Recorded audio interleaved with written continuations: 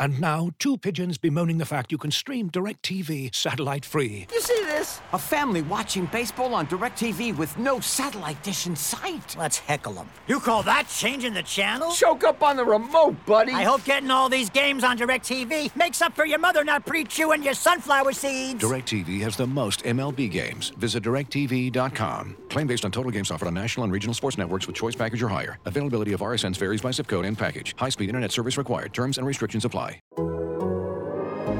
The Athletic.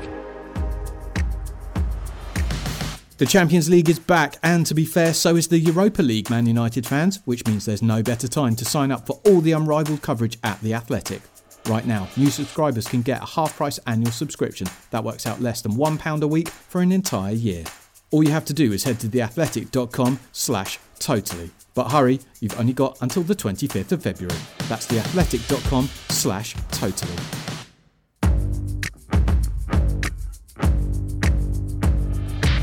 Totally Football Show. Today, Mbappe beats Messi. PSG say mercy. Meanwhile, City show no mercy to Everton by the Mersey. And with Mourinho v Moisey coming up, the week is just Paul Merson away from being massive. Today's big show will cover the lot. Champions League, Premier League, what Hernan Crespo and Thierry Henry are getting up to, and much, much more in this Totally Football Show in association with Paddy Power.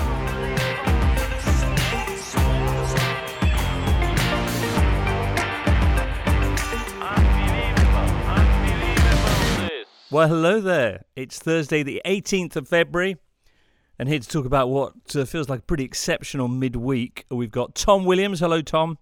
Hello, James. Also on board, Duncan Alexander. Hello, James. Indeed. And Natalie Jedra of ESPN Brazil. Hola, James. Hola to you too, Natalie, and you, listener, and you. What about that midweek, eh? Did you enjoy it? Oh, yes. Big time. Yeah. It was very eventful, actually. Lots of interesting topics to talk about. But yeah, it's good to have Champions League back.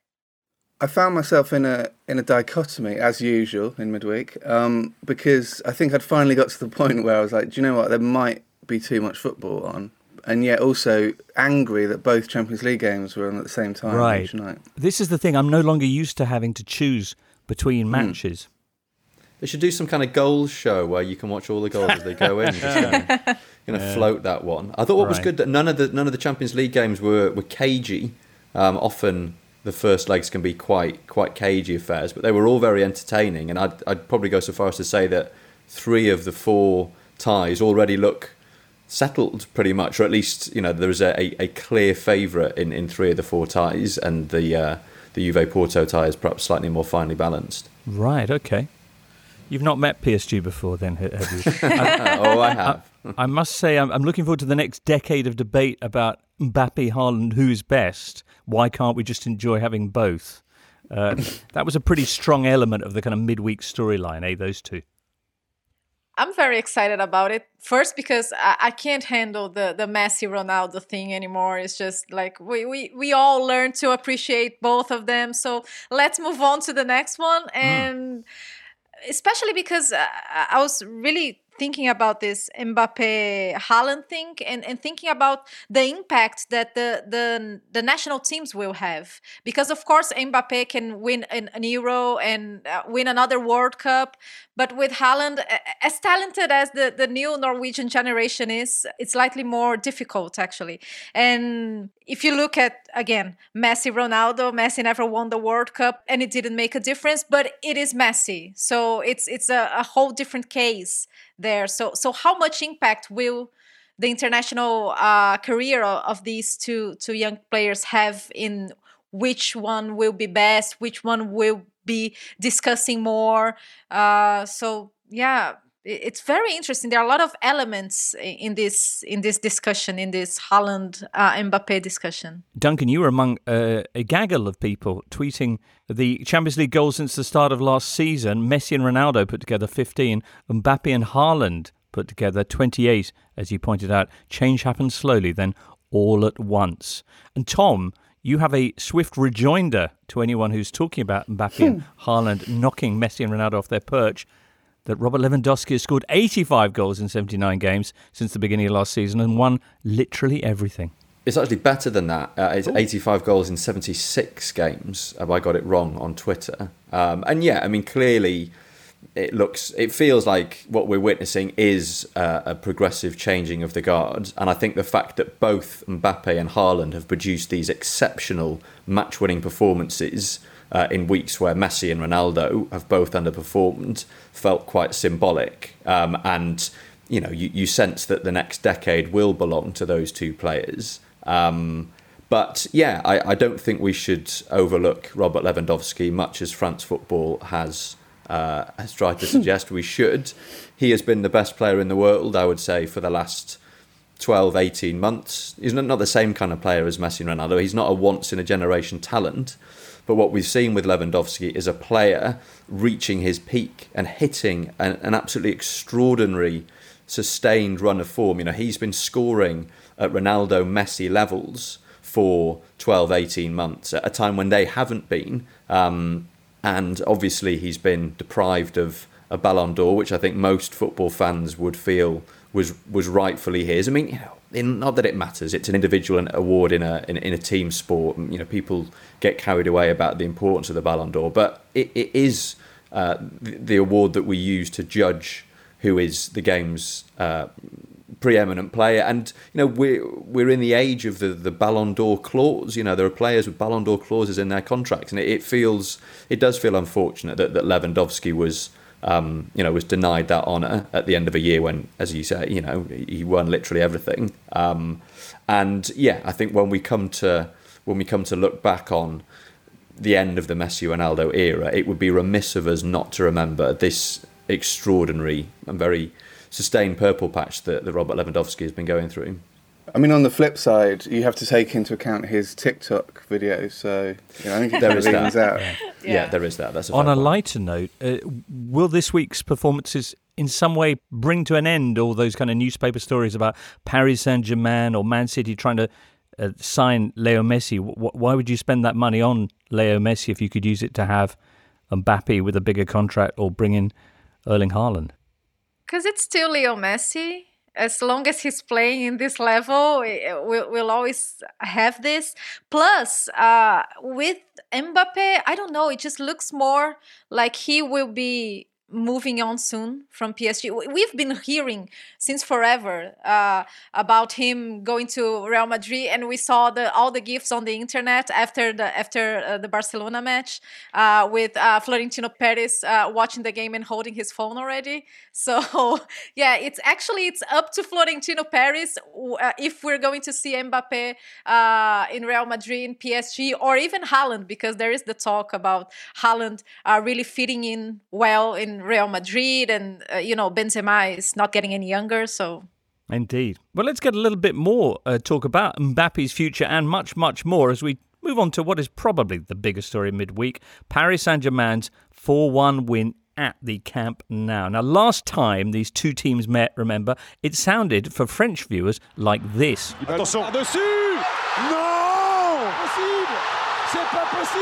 Whereas this time, it was rather different. Allez, fixe, donne, allez, Mbappé!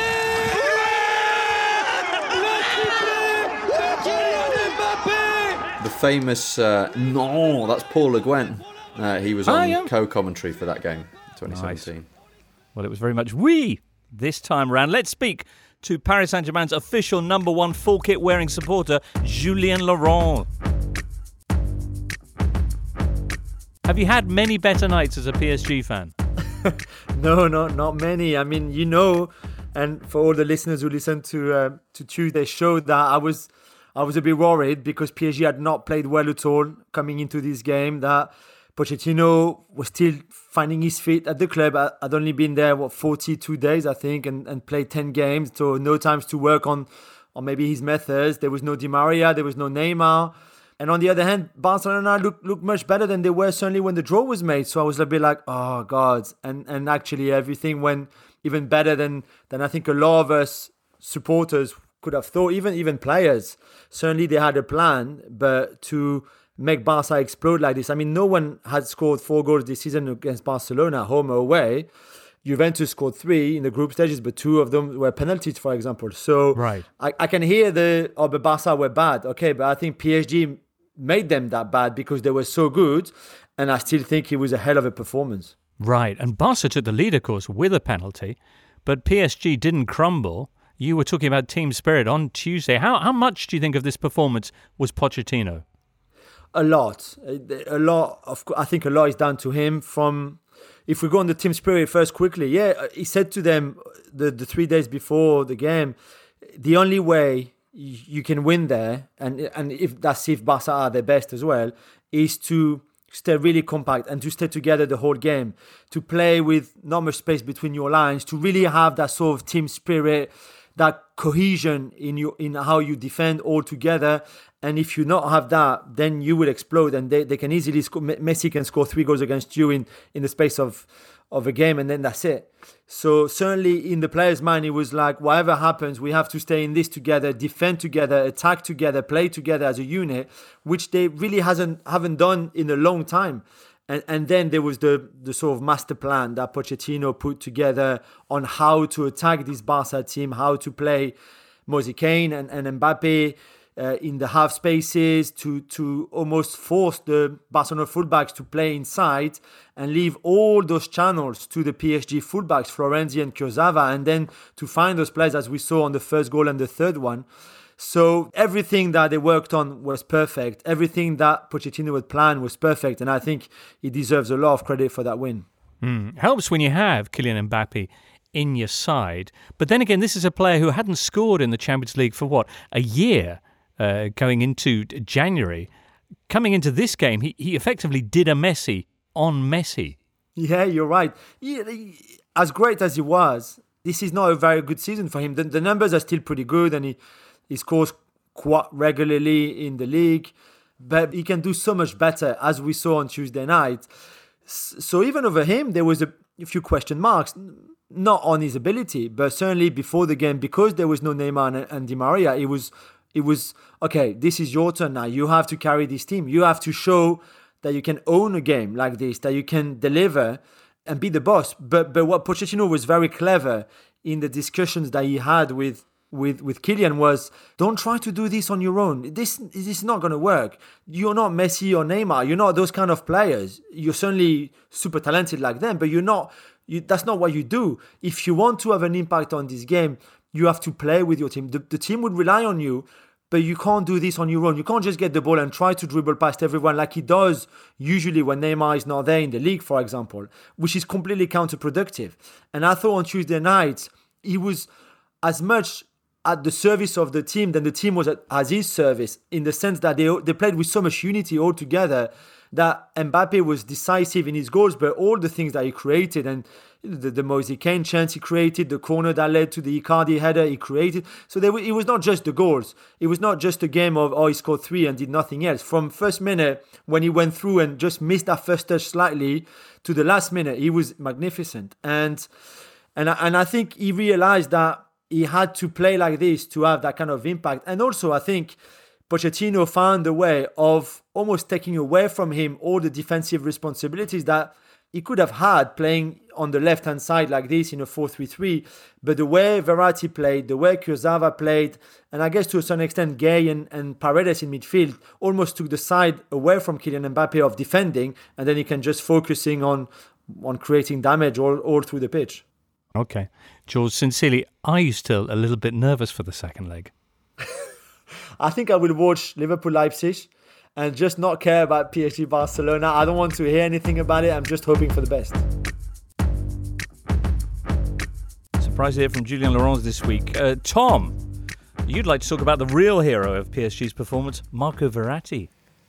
Yeah, I mean, I think Mauricio Pochettino deserves a lot of credit for the way that PSG beat Barcelona. And when he got the PSG job, I think the expectation was that the main changes he would bring would be sort of cultural changes and changes, that would regard PSG's work rate and their intensity and things like that. But the most influential change he's made so far has been a fairly simple tactical change. He's moved Marco Verratti about 30 yards further up the pitch. Ever since Verratti arrived at PSG in summer of 2012, he's played as like a deep-lying midfielder, ordinarily in a midfield 3. Since Pochettino came in, and particularly when Neymar hasn't been available, he's been playing as a number 10. And what that means is that it just gives PSG a foothold in the opposition half that they didn't have previously. Under Thomas Tuchel, what would happen quite a lot was Verratti would collect the ball from the goalkeeper, from the centre-backs, and he'd turn. And what he'd find was he'd have Neymar and increasingly Mbappe running towards him, asking for the ball to feet. And it made PSG very predictable, and it made it hard for them to progress the ball, through the thirds up the pitch. I think one of the key ideas behind moving Verratti up the pitch is to say to Mbappe in particular, and also Neymar, look, let us get the ball up to Verratti, allow him to be the launch pad, and then rather than picking up possession on the halfway line with all the opposition midfielders and defenders to get past, you can be running onto the ball 30 yards from goal, doing your magic in the final third. And we've seen that particularly from Mbappe. And I think, that was one of the keys to the victory against Barcelona. The question now is, can PSG still play like that when Neymar comes back into the team? Obviously, he missed the game at Barcelona through injury. He should be back around the time of the second leg. Doesn't seem to be a great need to rush him back, given the way that the tie stands after that first leg. But I think that going forward will be an issue that Pochettino will have to resolve. Can PSG sort of wean themselves off the Neymar dependence that has been the symbol of the past couple of years, play through Verratti in the way that they did at Camp Nou? Because I think, for one, Mbappe will definitely benefit from that. Interesting.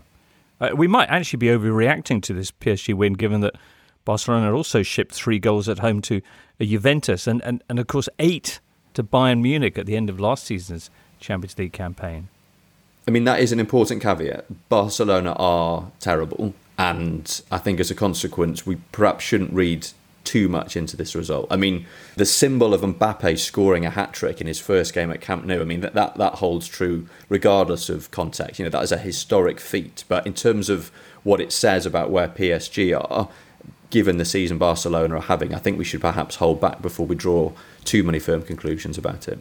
I was actually surprised with Barcelona's performance because they have been pretty good in La Liga for the past couple of months. But everything that they have been doing well in the Spanish league, they didn't show against PSG because they were more brave, they were more courageous, they were quicker with the ball in La Liga. And we didn't see this against PSG. And of course, Piqué is such an important player. You have all the experience and everything, but he hasn't played ever since November. I couldn't understand why you would start a player that came back from injury and that is more experienced against an attacking team that is obviously very quick. And then you have the picture in front of every newspaper of Piqué trying to get Mbappe. It wasn't necessary, and it affected other areas of the pitch because you had Piqué and you had Dest, and then Barcelona only attacked on the left-hand side of the pitch. And if you see De Jong and Busquets,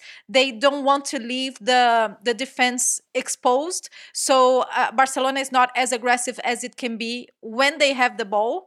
And I just couldn't understand what was the idea behind the starting 11 and why they started Piqué as experienced and as a great defender as he is, I mean, it's rare that you get a football match that can be condensed into a single image.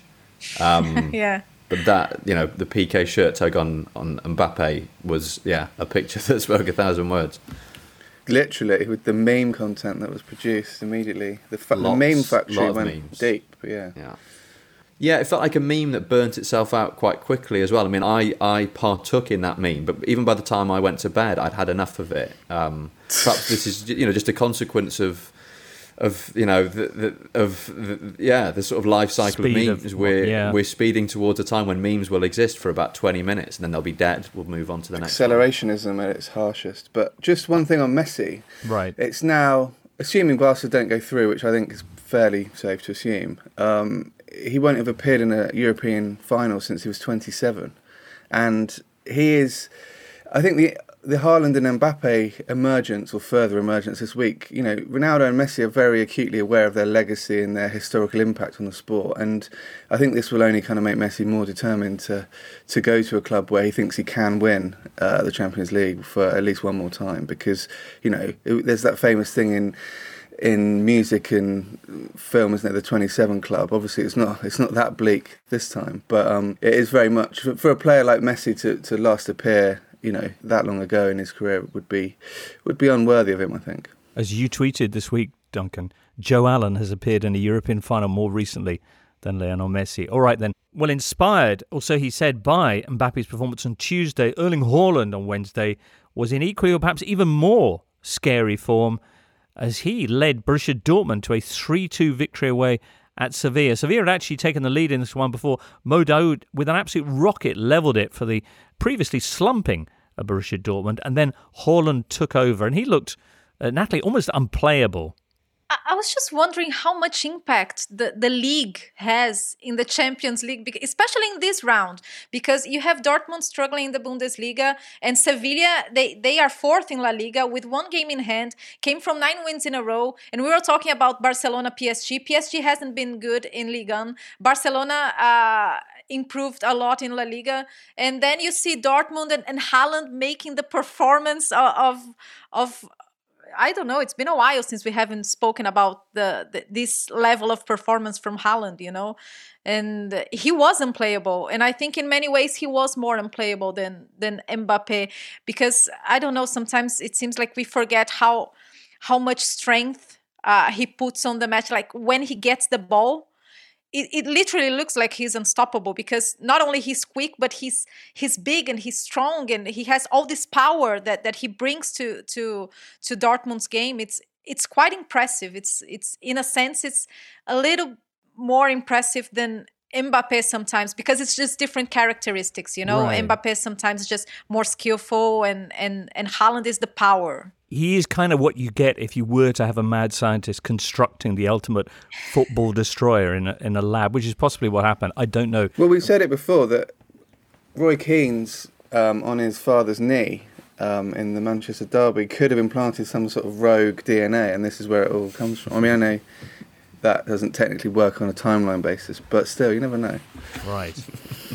Anyway, there you go. So 3-2, but 3 away goals for Dortmund, looking pretty good there for a place in the quarter-finals, much to everyone's surprise given their recent form. In Porto, meanwhile, Juventus conceded 61 seconds into the first half of their clash with Porto, then impressively conceded even faster at the start of the second half.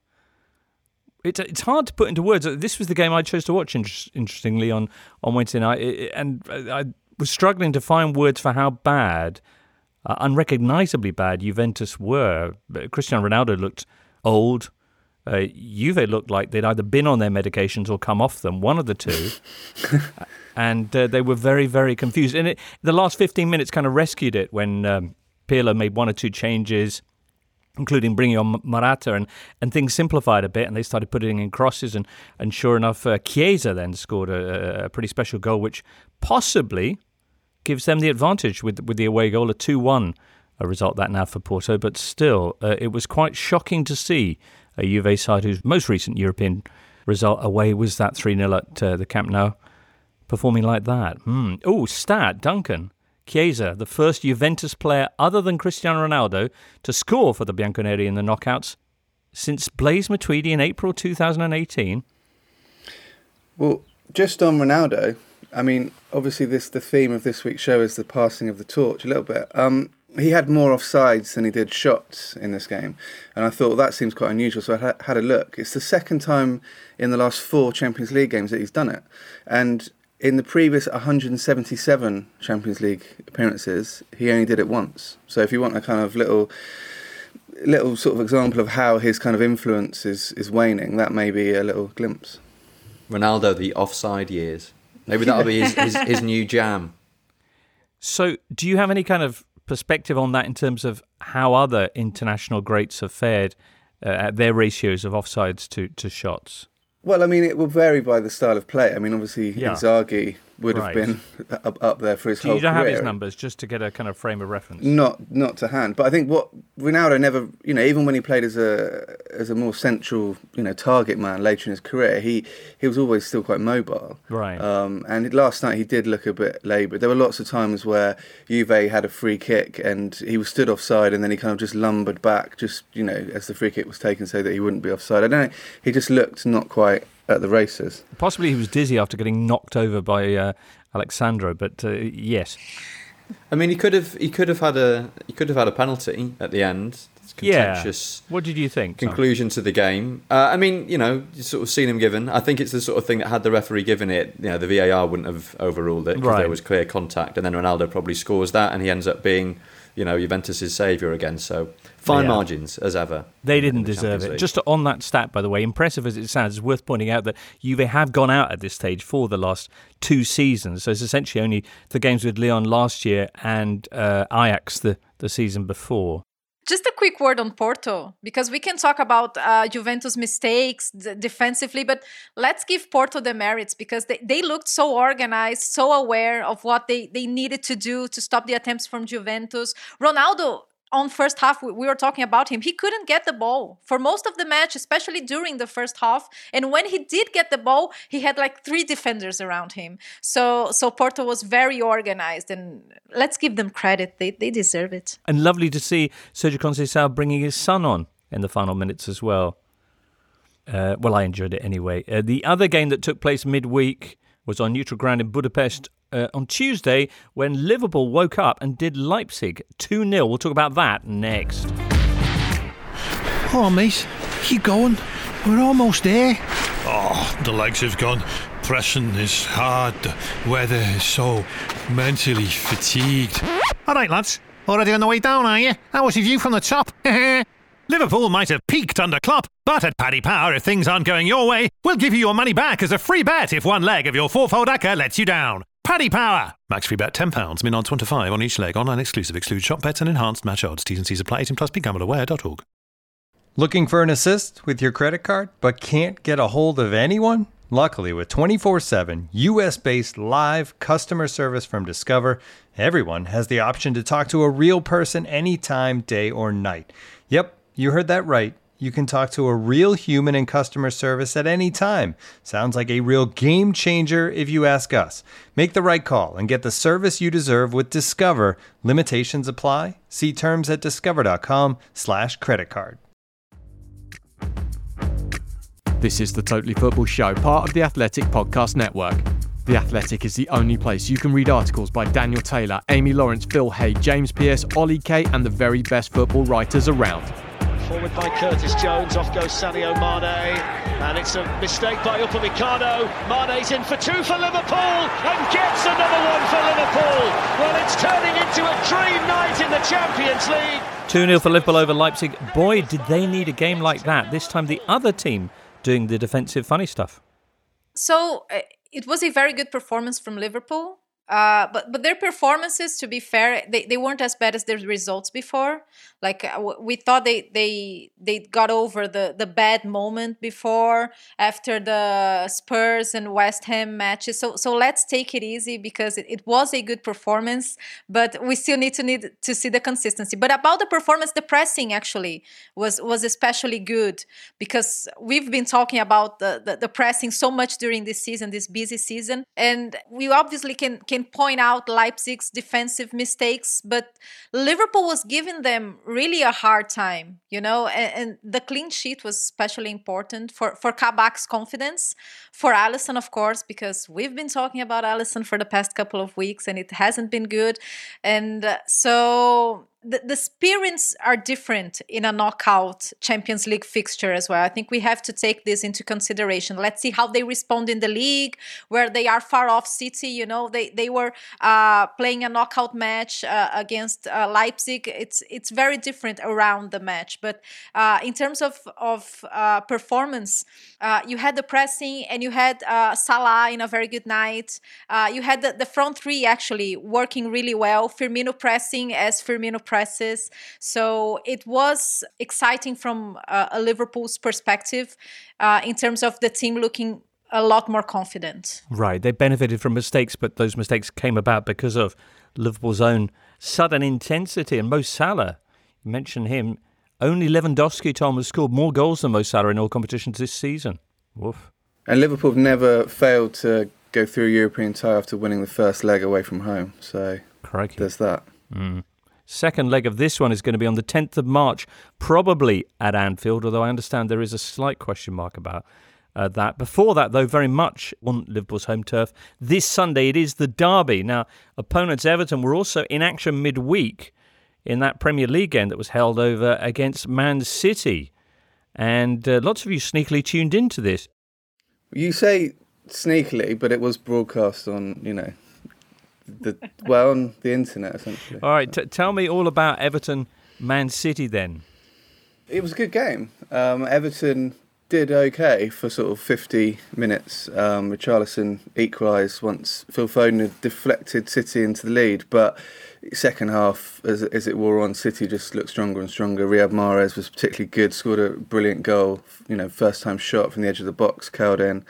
And, I mean, yes, as we said last week, the rumours of City's demise were greatly exaggerated, and that's 17 wins in a row now, which is extends their all-time record run for any top-flight club in English football history. And so it's 12 in the Premier League, yeah? 12 straight in the Premier League? 12, yeah. The first team to win their opening 10 in the top flight in a calendar year as well. So they're at that stage of a season where they're just racking up new, slightly obscure records every week. So, Well, the guy who'd been certainly the headline maker for the recent run of wins had been Ilkay Gundogan, and he was out this time, but look, they didn't miss a beat, and they've even got Kevin De Bruyne coming back in for the final minutes. I mean, I think this is one of the sort of themes of City's season, that Guardiola has landed upon this way of playing, this quite innovative system where one of the fullbacks comes into midfield and the wide players stay sort of super wide, and the players at the tip of the attack exchange positions, all very fluid. And because the players have sort of got to grips with it so well, it doesn't matter when players are absent. So you looked at the team that City put out last night. Not only are they missing Ilkay Gundogan, who has been arguably their player of the season, they're also missing Kevin De Bruyne, who has been their most influential player of the past 3, 4, 5 years, and they're missing Sergio Aguero, the club's greatest ever goal scorer. You've got Gabriel Jesus up front, whose form has been sort of on and off, who hasn't played a great deal this season. And Everton are having a decent campaign. All right, their home form is pretty awful compared to their away form, but it was by no means a walkover. They managed to get themselves level, Everton, after going behind. But City just have so much confidence in the way they're playing that even missing these key players, they're still able to turn a difficult game like that into a procession. And it's hard to see what is going to stop them now. I mean, yes, they've now got the Champions League coming up. They've got other commitments. That there is a danger that the squad gets stretched a little bit. But the fact that they've found this way of playing, and I think that ultimately will be, assuming that City go on and win the title, they're 10 points clear now. We assume that will happen. I think that will be what it comes down to. That in this very peculiar season, go back to the beginning of the season, people were saying this is going to be the season of the counter-attackers. Look at Jose Mourinho's Tottenham. It's not a season for sophisticated tactics. There isn't the time to work on it. Guardiola turned that on his head. He's found this way of playing, and it's so successful it doesn't even matter if half of his most important players are unavailable. So in this sense, I think this is the most Guardiola team of all the Man Cities we've seen in the past few seasons, in the past 5 seasons, because there is the team. They're not reliant at all in individualities, because the way the team plays, the movements they need to make, the mentality is there always, regardless of the player. And Guardiola must be enjoying this so much, really, because it's outstanding what is happening. Like, we were all about Gundogan, talking about Gundogan, and nobody even questioned yesterday, if Gundogan was playing against Everton, we couldn't even remember this, And then you see Kevin De Bruyne coming off the pitch when it's 3-1, and you think, really? Are you serious? People keep talking about how much money City spends in signings, and it's completely understandable. But at the same time, we're not talking about individualities that much. We're talking about a team of players, and they are good in picking players that fit into this philosophy, Yeah, I mean, firstly, I really want it to become known as Cancelo culture, because I think that would be quite a good name for the development. And B, You're totally right, and I think it makes you wonder. The worst thing you could do to this team, I reckon, is add Leo Messi to it in the summer, because I think that would that would kind of ruin that whole approach. And you wonder whether that kind of moment has passed now. And it is, like you're saying, it's an absolute triumph for Guardiola. All the things people said about him was, he couldn't stay at a club and rebuild. He couldn't, make do with what he's got. And yes, he has spent a lot on players, but they're players like Riyad Mahrez who, is a really good player, but never gets the plaudits that some players do. You remember when they won the title at Leicester, and everyone was like, Riyad Mahrez is the most amazing player, and what's going to happen when he disappears into... But my point is that then he was the big fish in a small pond alongside Jamie Vardy, and then he moves to City, and it takes him a while to get into the team, and he's never had like a spell like Gundogan has had recently, where it's been like Mahrez has been unplayable for 6-8 weeks, yet He's still really consistent. City was 45 days without suffering a goal from open play. And the goal they suffered, it was almost by chance, the Richarlison goal. And again, and that's despite having changed their defence. John Stones on the bench last night. Aymeric Laporte comes in, looked like he was being frozen out, is now playing more and more. They can change the full-back. Sometimes it's Walker, sometimes it's Zinchenko, and they carry on cruising to victory. And just to make a wider point, and not to kick Liverpool again when they're down, but if you go back 12 months, Liverpool was streaking towards the title. At this stage of the season 12 months ago, they'd only dropped 2 points. We were all talking about this historic season they were going to have. It was a historic season in the sense that it was their first league title in 30 years, and I'm sure most Liverpool fans are perfectly happy with that. But it looked like it was going to be even more. It looked like it was going to be the greatest season in the history of, European football.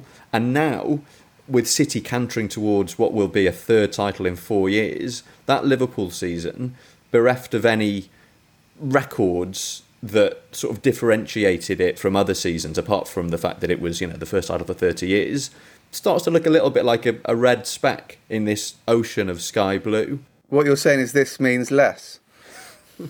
Well, at the time it felt like it was potentially the start of something, and already it looks like perhaps it wasn't. It was the start and the end. Well, City now 10 points clear in this campaign. They play Arsenal this weekend, amid touching scenes on the sideline of the Arteta-Pep reunion. City have won 9 of their last 10 meetings with the Gunners, the only exception being last year's FA Cup semi-final.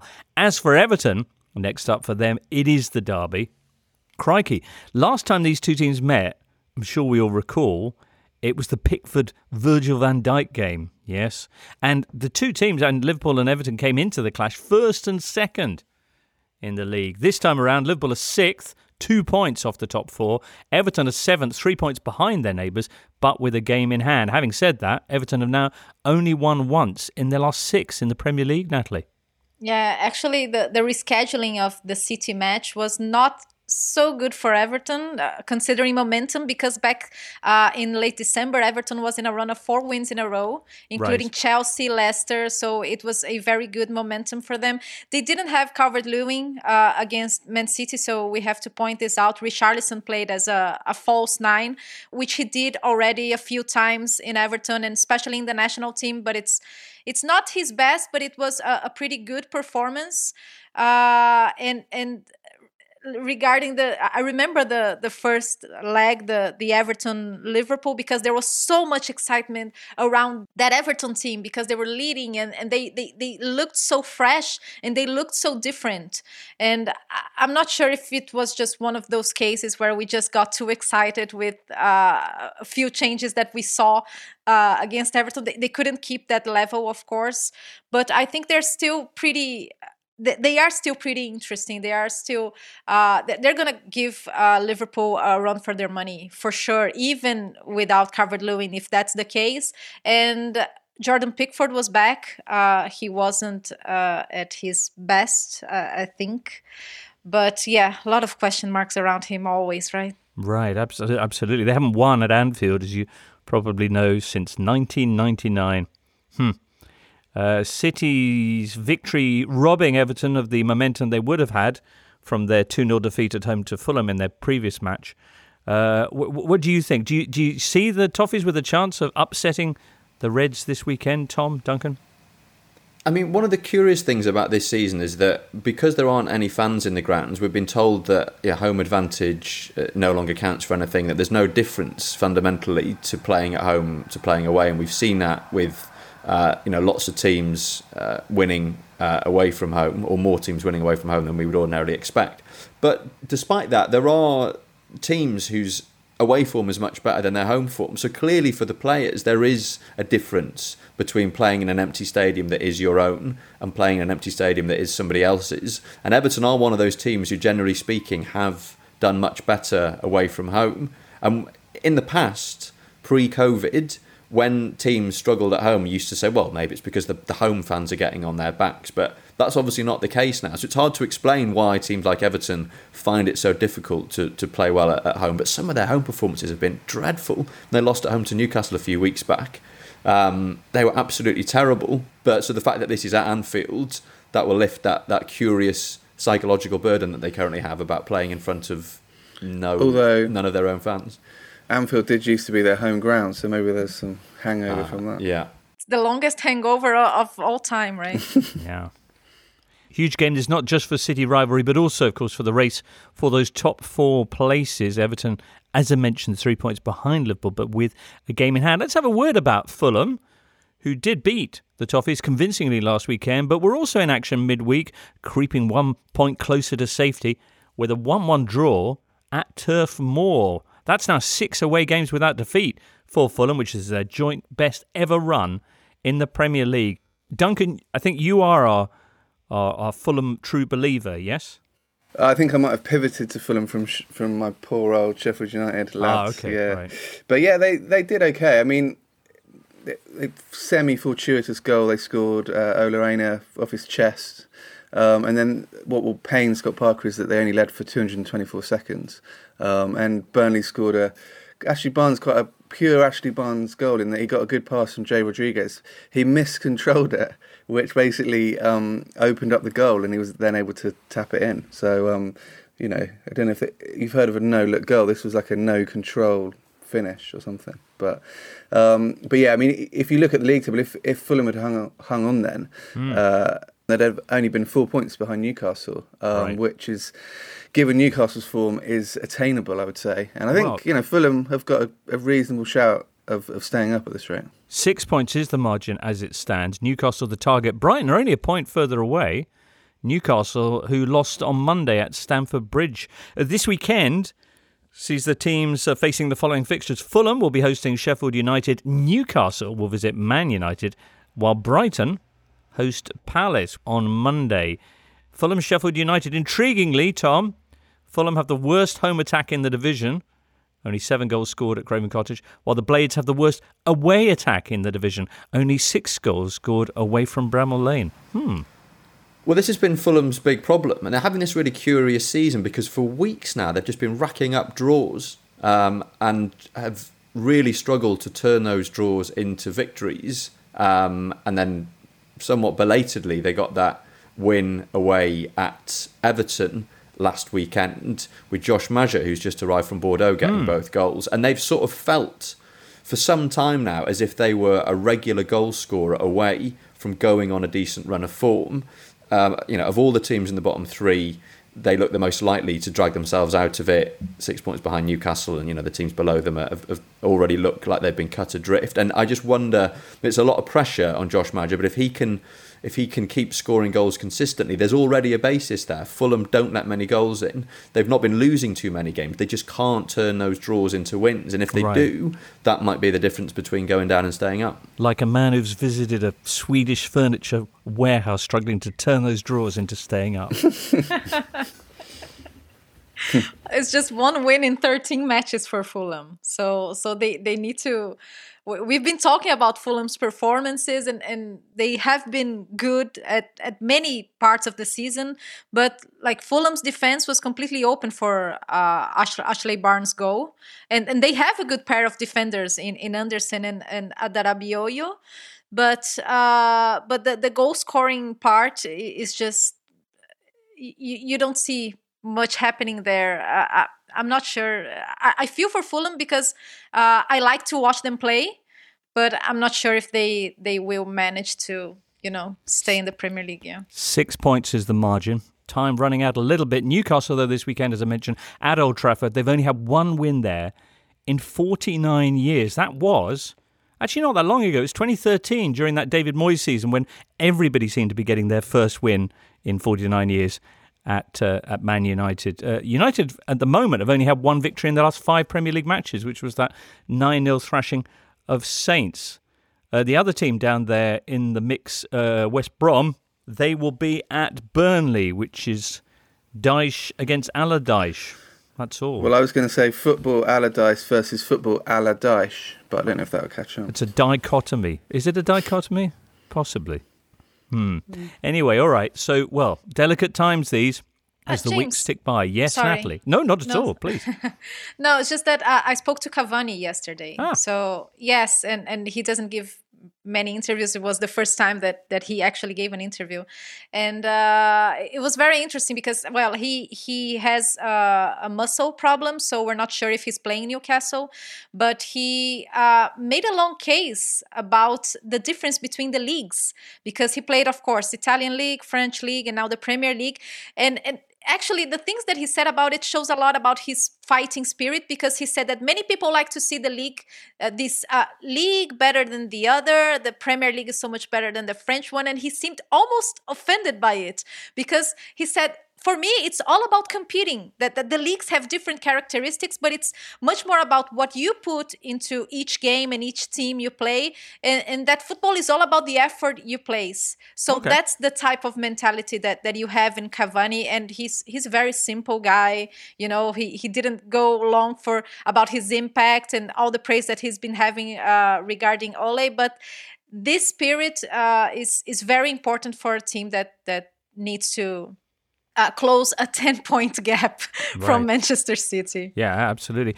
In person, Natalie, does he smoulder the same way that he does on camera? He's a very striking-looking man, Edinson Cavani, with his cheekbones and his jaw and those locks especially. What's he like in person? It's funny because he has this very strong presence. He's like a big guy, but he has this very smooth tone, and he's so kind to everyone that it's. I was caught off guard the first time I interviewed him in a mix zone because he's just very simple and very kind. He's very kind. You wouldn't think that a guy with his presence would be so, everybody was just impressed with him. I remember the other couple of times that we spoke with him on mix zones. I'm a big fan of Cavani. Nice. He's a great personality. Yeah. I mean, he's a very gentle soul, Cavani. Yes, absolutely. He's very religious. He's big into nature. Loves his nature. Yes. Loves the quiet life back in Uruguay. Yeah, he comes from Salto, which is a city in Uruguay with 150,000 people living there, and he's very countryside guy, always with his mate, and he loves to talk about his country. So yeah, he's a good guy. I really like him. Excellent. What's still to come on this edition of the Totally Football Show? We'll be looking at another derby this weekend, West Ham against Spurs, and loads of other things too. But next up, big news in Bournemouth. This episode is brought to you by Michelob Ultra, the official beer sponsor of the NBA. Want to get closer to the game than ever before? Michelob Ultra Courtside is giving fans the chance to win exclusive NBA prizes and experiences like official gear, courtside seats to an NBA game, and more. Head over to MichelobUltra.com/courtside to learn more. You're listening to the Totally Football Show, sponsored by Paddy Power. That ticker tape running across the bottom of this podcast is talking all about Thierry Henry taking over at Bournemouth. Jason Tindall was sacked there. Of course, Jonathan Woodgate has been filling in. But the club, the Cherries, have identified the Montreal Impact manager, Thierry Henry, previously a player, famously, of course, at various locations, as the man to take over. Tom, based on what we saw of Thierry in Monaco, which is very much the Bournemouth of the South, logic because you'll forever be bumping into Harry Redknapp there. How do you think he might fare with the Cherries? I mean, from his time at Monaco, I wouldn't be especially optimistic. I mean, he flopped, basically. I mean, he came in at a very difficult time. Monaco was struggling. They had this incredible injury glut, and he did what he could to patch the team up with young players. And that some of those young players have gone on to establish themselves in the first team. So it's not that he didn't have any sort of influence. But the feeling was that he hadn't fully made the transition from successful player to young coach. There was a quote from Alexander Golovin, Monaco's Russian midfielder, that Henry was always losing his rag in training when players couldn't pick things up quickly, and he'd sort of storm onto the pitch and then he'd challenge players to try and get the ball off him. And there have been a few references to that subsequently, but he still saw himself as Henry the player. I think who was it, Monaco played someone in the Champions League, and he was sort of being very sort of pally with some of the opposition players because they were guys he knew from his playing career, and that was the feeling. So there was a difficult context, but taking the whole thing in its entirety, he didn't show much that suggested he is on track for a career as a leading coach. But we've seen that so many times, haven't we? I mean, on a lesser scale, I remember when Tony Adams became Wycombe manager, and it was almost the same in the sense that he could spot players brilliantly. He actually signed some really good players because his football knowledge and his ability to see when a player was decent was without question. But being able to communicate with the players, as someone who was used to the very best and playing with the best, it is quite hard to sort of try and empathise with players who aren't as good as you were, and that is the job of a manager. Why do you think Bournemouth have picked him ahead of the likes of, former Huddersfield boss David Wagner, John Terry and Patrick Vieira? Apparently the other names on their list. But why Thierry Henry? I don't know, because it's Thierry Henry. It's a big name. But I mean, the fact that they took the decision to sack Eddie Howe was a bit knee-jerk, wasn't it? Is that a fair reading of the situation? I think it was probably fair enough.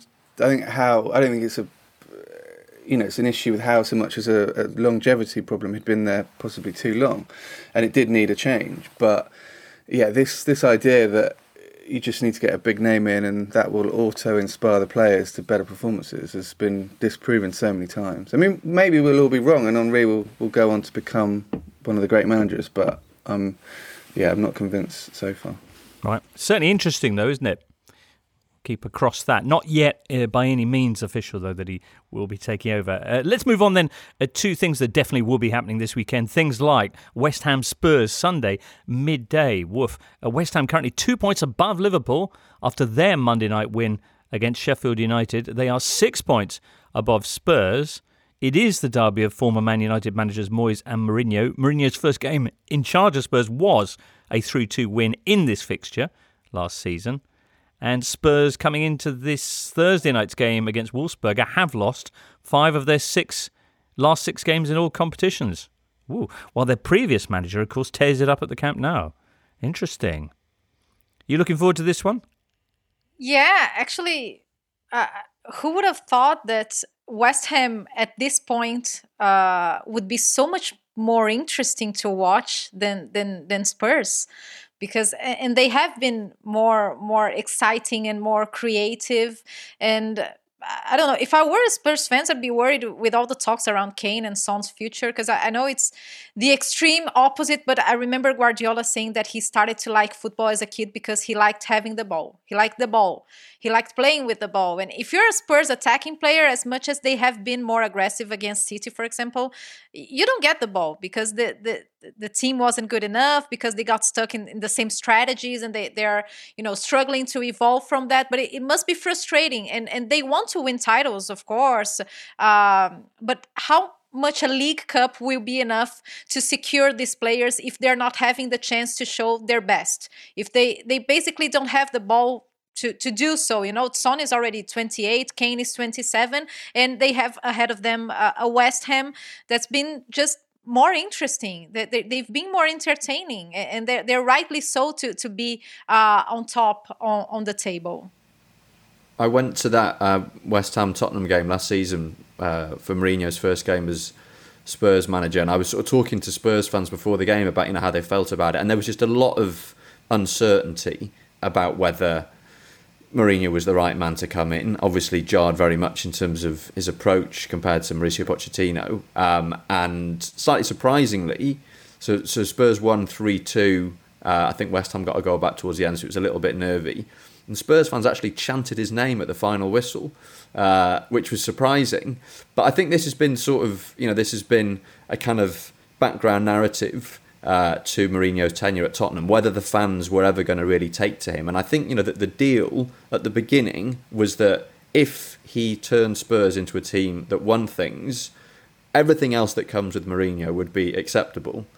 But obviously that is not what has happened so far. We shouldn't forget that they're in the League Cup final, so that could... They're in the League Cup final, right? I haven't imagined. Yeah, they are, but it's against Man City, so, it's like... So, yeah, but you sort of feel like that deal is sort of starting to fall apart. And, the Spurs fans I follow on Twitter, right, a lot of them have already had enough of Mourinho. Of course, West Ham fans weren't very happy with David Moyes when he came back in, certainly the second time, but astonishing stuff.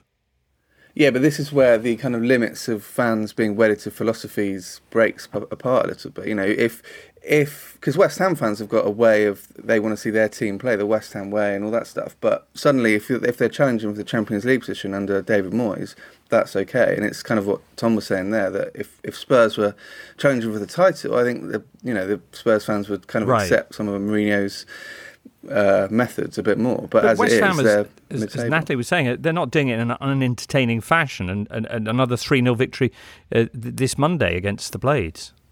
Yeah, they're not unentertaining, but they're not playing in a way that, if you go back to the West Ham teams, even the ones with sort of Joe Cole and Rio Ferdinand and stuff, that played that went down a certain sort of... Yeah, well, exactly. So it's like, where do you so many fans have a kind of a commitment to a philosophical do you think they approach. Do? I know that we collectively talk about fans want this. No, I think they do. I would say Tottenham and West Ham are two of the clubs that overdo it, and it's quite interesting this season for me to see West Ham fans go, actually winning a little bit more direct, but winning a lot and scoring goals is actually quite fun, and we should enjoy it. What do Aston Villa and Leicester fans want from their clubs as they prepare for their clash, which is not strictly speaking a derby, is it? But it's certainly an all Midlands affair. That's Sunday at 2:00. Yeah, I was thinking about it. Is there a parallel to be made between Jack Grealish and James Maddison? Because I know they're different, but I find like Grealish is better on individual duels. Maddison can be more strategic because has like an interesting vision of the game. Maybe there's more expectation around Grealish in general in terms of him doing things to decide the match. And in Leicester you have the Jamie Vardys and the Barnes but they're just two amazing players who bring very unique things for their teams. I can't disagree with you. Which one do you think is going to come out on top on Sunday? On the individual performance or in the collective results? I guess in the collective, Leicester have only had one defeat in their last 11. Villa lying down in 8th. They have 2 games in hand, though. Win those and they'd be top 4. Yeah, Villa's form of late has been patchy, hasn't it? They sort of went win-loss, win-loss, win-loss, and they were winning games quite impressively, but then dropping points in matches where you wouldn't expect them to. You think about that defeat at Burnley, where they could have been about 3-0 up at half-time and end up losing 3-2. Lost at home to West Ham in what felt like a decent barometer of where those clubs are in terms of sort of wanting to break into the Big Six, and then drew away at Brighton last weekend. Brighton, who've actually tightened up quite a lot, so perhaps not such a bad result. But yeah, Leicester look much more the finished article. As you said, only one defeat in the last 11 league games, and another team who seem to really excel playing away from home. So yeah, I'd probably have Leicester as slight favourites for this one. Should be a good game though. No, it's one of the fixtures that kind of leaps out at you from the weekend's games. Saturday at 12:30 kicking off. Actually no, because there's Friday night. It's who is it play? Leeds Wolves play. Leeds. Yeah, Wolves Leeds. That's Friday night, and then you've got Southampton Chelsea early on Saturday. A word on Wolves? Yeah, let's have lots of words on Wolves. Yeah, Wolves are in this weird season, but they come from a good run of results because they beat Southampton, they beat Arsenal, and they picked up a point against Leicester. And we always talk about how fragile defensively Leeds are, but Wolves haven't been prolific up front. They have only 25 goals, the same number of goals as Newcastle. They have less goals than Crystal Palace, who has 27. But I've been enjoying Pedro Neto for a while now. So yeah, it's something to watch. If Pedro Neto actually sets up a goal in this match, he will be the first player younger than 21 to both score and assist 5 Premier League goals in a season since Rashford in 17-18. Okay. So, I think he's a very interesting player. He's exciting to watch. He certainly is. His goal at the weekend was an absolute stunner. Who was it against? Wolves were playing... away at Southampton. Leeds haven't beaten Wolves in almost 5 years. Back then it was a 1-0 victory at Molineux in the Championship. A result that led to their manager, Wolves manager, being fired. Do you know who it was? Was it Walter Zenga? Incredibly enough, Walter Zenga was Wolves manager, which I'm still struggling to digest. And I'm sure we must have discussed this at length at the time when the former Azzurri goalkeeping legend took over in the Midlands. But still, that's a big thing. Players that you didn't remember played at a certain club, but managers who you'd forgotten had been in charge of other teams. Is that a thing for you, Duncan? I had forgotten that about Walter Zenga. I did once shelter from the rain outside his fan club in Corleone in Sicily. Really? Yeah. Went to Corleone because I thought it would be exciting, and it's just a municipal town with not much going on. But, right. But it does have a Walter Zenga fan club. If you're in town and you're looking for a place to support Walter Zenga. Yeah.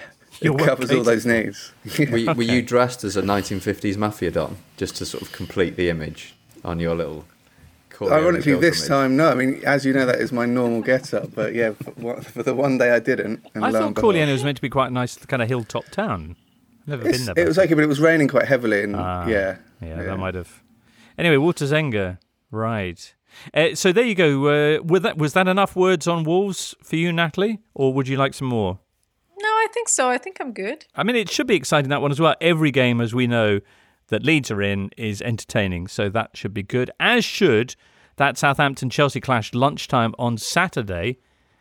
Interesting clash of teams with very different momentum here. Chelsea, who racked up yet another win and clean sheet under this exciting Thomas Tuchel fellow on Monday at home to Newcastle. Southampton, who at the weekend got their 6th league defeat in a row. That's the worst run in their history. Can they turn it around against Chelsea?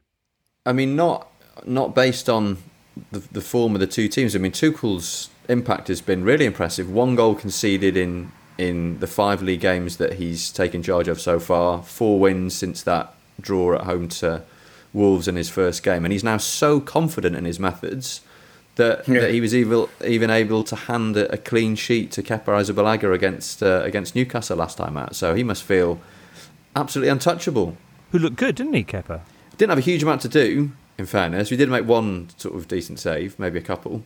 But yeah, and it's interesting that, I mean, often when managers come to a new club, they talk about how everyone's starting with a clean slate and he's going to give everyone an opportunity. And then very quickly, a sort of, first 11 emerges and establishes itself. But Tuchel is constantly rotating. He's looking at all the fullbacks. He's obviously looking at all the goalkeepers he's got. I suspect this probably won't last for too long. But despite that, and despite having introduced this new 3-4-2-1 system, Chelsea picking up results, not conceding goals, moving in the right direction. Even Timo Werner scoring goals. It's been interesting to see the combinations, actually, regarding Timo Werner with Marcos Alonso, and on the other side, Hudson-Odoi and Mason Mount. I think this is the type of thing that we can expect from Tuchel's teams. The many changes that he will put into place and the combinations. It's very much a big part of his work. And Southampton, it's been 2 months since they were third. They were third in the league, and now they're 13th. They dropped 10 spots in the table. They dropped their confidence. You feel bad for them because it was such a nice story during this season, Southampton. Should they be worried, do you think, Natalie? They're 10 points clear still of the bottom 3, but if they were to get a 7th straight defeat, I mean... They need to turn the corner. So... before they turn the corner in terms of confidence, it's just that you watch Southampton and they are putting up a good performance. And if something wrong happens, it looks like they can't recover anymore in the match. So they need to turn the corner in this sense. It's one of the old idioms of football, isn't it? The second 9-0 defeat is the one that really hampers you. To lose 9-0 once may be regarded Yeah, Lady Windermere. Just on Chelsea and what Tuchel has done. I mean, under Lampard, they were conceding 3.3 shots on target per game. Under Tuchel, that's gone down to 1.8, so nearly halved, which is a great testimony to what a manager can do when he comes in and has a system and organises players. So. And they haven't had Thiago Silva because he picked up a muscle injury in the early February. I'm not sure if he's going to be back for this weekend, but yeah, he's been an important part of their defensive system.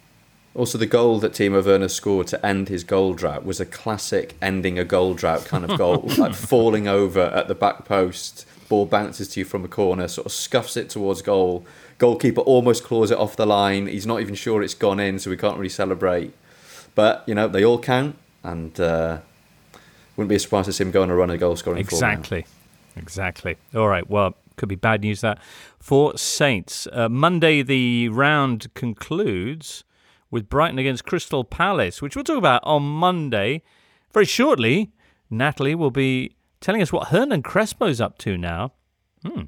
First of all, though, let's get some odds from Lee Price of Paddy Power. Hello, listeners, and welcome to my clubhouse room. Aren't we all glad that we begged a mate for an invite to this wonderful app?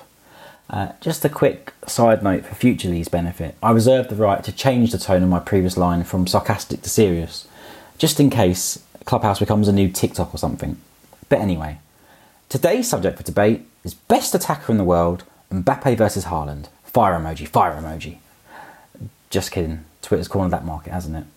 Instead, I'm going to talk to you about some of the most loveliest strikers in the Premier League.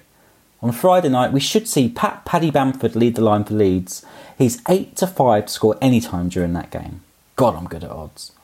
Saturday's early kickoff sees Danny Ings 6-4 to score for Southampton against Chelsea, which means it's more likely he does than Timo Werner scoring, and that is meant as a compliment, believe it or not. In the 3pm kickoff, remember them? It's my current Premier League bay, Mbaye Diagne, carrying West Brom's hopes at Burnley. He's 11-4 to score. And finally, it'd be remiss to talk about strikers without mentioning the one and only Harry Kane himself, who is the most likely man to score this weekend. Not by Paddy Power's numbers, you understand, but in his own head. He's priced at 7-5 to notch for Tottenham at West Ham. All the best. You can find out these odds at more at paddypower.com or the Paddy Power app. Prices are accurate at the time of recording. It's over 18s only, terms and conditions apply, and when the fun stops, stop. This Sunday night, make time for a very special looking Milan derby in Serie A. Inter, 1 point ahead of Milan at the top of the table. It's the first time those two teams have come into the derby, 1 and 2 in the league, for 10 years. Now, a player who played and scored for both those teams, which is actually a pretty broad category because those players go back and forth between Inter and Milan the whole time. It's shocking, really. You have some teams where they'll never cross that divide, but in Milan it's like they all threw their keys in a bowl at the start of the season and off they go. Anyway, a player who scored and played for both those teams is Hernan Crespo. And Natalie, you've got exciting news about what Hernan, who's a lovely chap, is up to now. Yes, he is the new manager of São Paulo. Very traditional big team from Brazil. He was just officially announced yesterday. And it's big news, of course, because everybody's very curious about what he can do as a manager. He was managing Defensa and Justicia, a smaller team from Argentina, and they won the Copa Sul-Americana. That it's, I don't know, the equivalent of Europa League, right. Maybe. So he managed them to that title? Yes, he managed them to that title. Before that, he was a manager at Banfield. He didn't do so well there, and then he moved to Defensa and Justicia, and he had a very good run. And yes, James. No, sorry, this was a question for after, but I've always been curious about the team name. Defensa and Justicia. Is it like a departmental works team, or was that its origin? No, seriously. That's a very good question. I never looked it up, James. Right, really. Well, you keep talking, and I'll just have a quick look. Yeah. Okay. Yes. So, for those who are wondering how Hernan Crespo is as a manager, he is a Bielsista, which means that he is like a follower of Marcelo Bielsa. So he tries to apply many of Bielsa's concepts into his game. He likes to have the ball. The teams that he's been coaching, they attack a lot. So he likes to move the ball around a lot.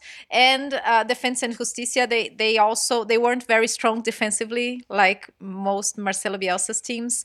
But it's curious to see that he turned out to be a follower of Bielsa. So, yeah, everybody's very excited about having such a big name as Hernan Crespo, the fourth biggest goal scorer in the Argentinian team. Who are the top three, guys?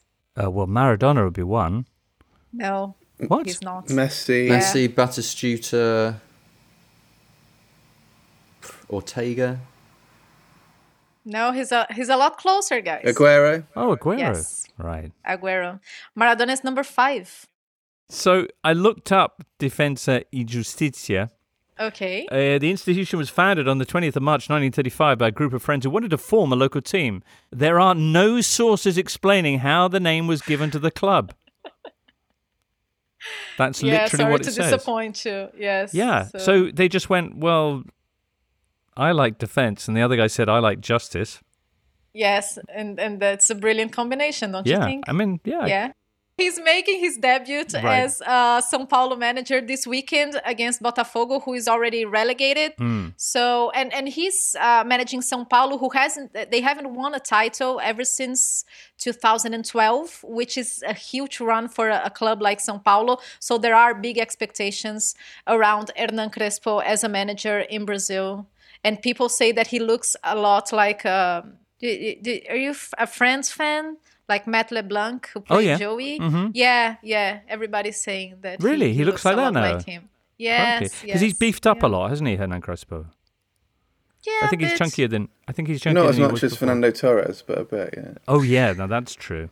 That's interesting. And the fact that he is an Argentina legend, will that be in any way a cause of friction for him? No, not at all. Actually, Brazil, they're going through this moment where they really value foreign managers. So Portuguese managers and South American managers, and there are a lot of questions around why Brazil can't produce top managers. So actually, the Brazilian managers are a bit offended with that because whenever a manager is sacked, everybody's always looking to other countries and never to the local managers. But no, there isn't going. It's not going to be a problem. Absolutely. That's interesting. So essentially, all the world is a village in Brazil when a Brazilian manager is sacked, and they talk about foreign bosses coming in. There'll be the same complaints we get on Sky News about why can't they give it to a local lad who knows the league, get some Brazilian lads in who know the league. I know. Yeah, crazy. In other Brazil-based Bielcista coach news coming out of France is that the next Marseille coach is going to be Jorge Sampaoli, who's currently in charge at Atletico Mineiro.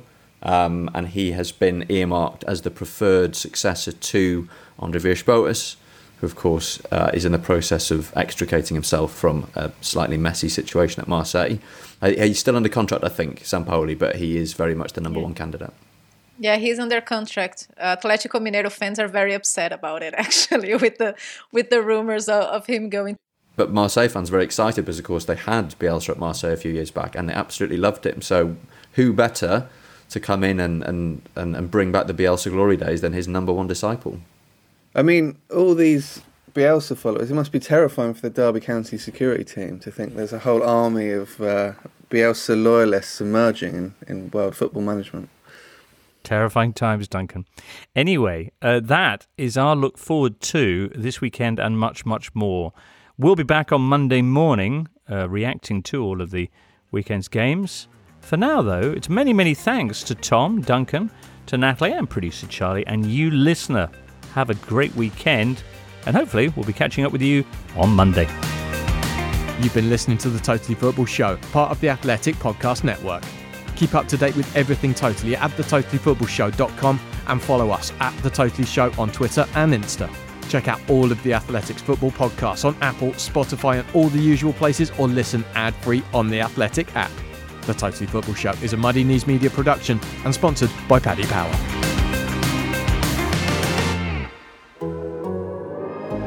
The Athletic. As you've probably heard by now, we've teamed up with BetMGM this season. We'll be using BetMGM lines to make all of our picks, and we'll have special offers for our listeners each week. If you haven't signed up for BetMGM yet, use bonus code The Athletic, and you'll get a 1-year subscription to The Athletic, plus up to a $1,500 first bet offer on your first wager with BetMGM. Here's how it works. Download the BetMGM app and sign up using bonus code The Athletic. Make your first deposit of at least $10. Place your first bet on any game and claim your voucher for a 1-year subscription to The Athletic. See BetMGM.com for terms. U.S. promotional offers not available in D.C., Mississippi, New York, Nevada, Ontario, or Puerto Rico. Gambling problem? Call 1-800-GAMBLER. Available in the U.S. Call 877-8-HOPE-NY or text HOPE-NY 467-369 in New York. Call 1-800-NEXT-STEP in Arizona. 1-800-327-5050 in Massachusetts. 1-800-BETS-OFF in Iowa. 1-800-270-7117 for confidential help in Michigan. 1-800-981-0023 in Puerto Rico. First bet offer for new customers only in partnership with Kansas Crossing Casino and Hotel. Don't forget, if you haven't signed up for BetMGM yet, use bonus code The Athletic, and you'll get a 1-year subscription to The Athletic, plus up to a $1,500 first bet offer on your first wager.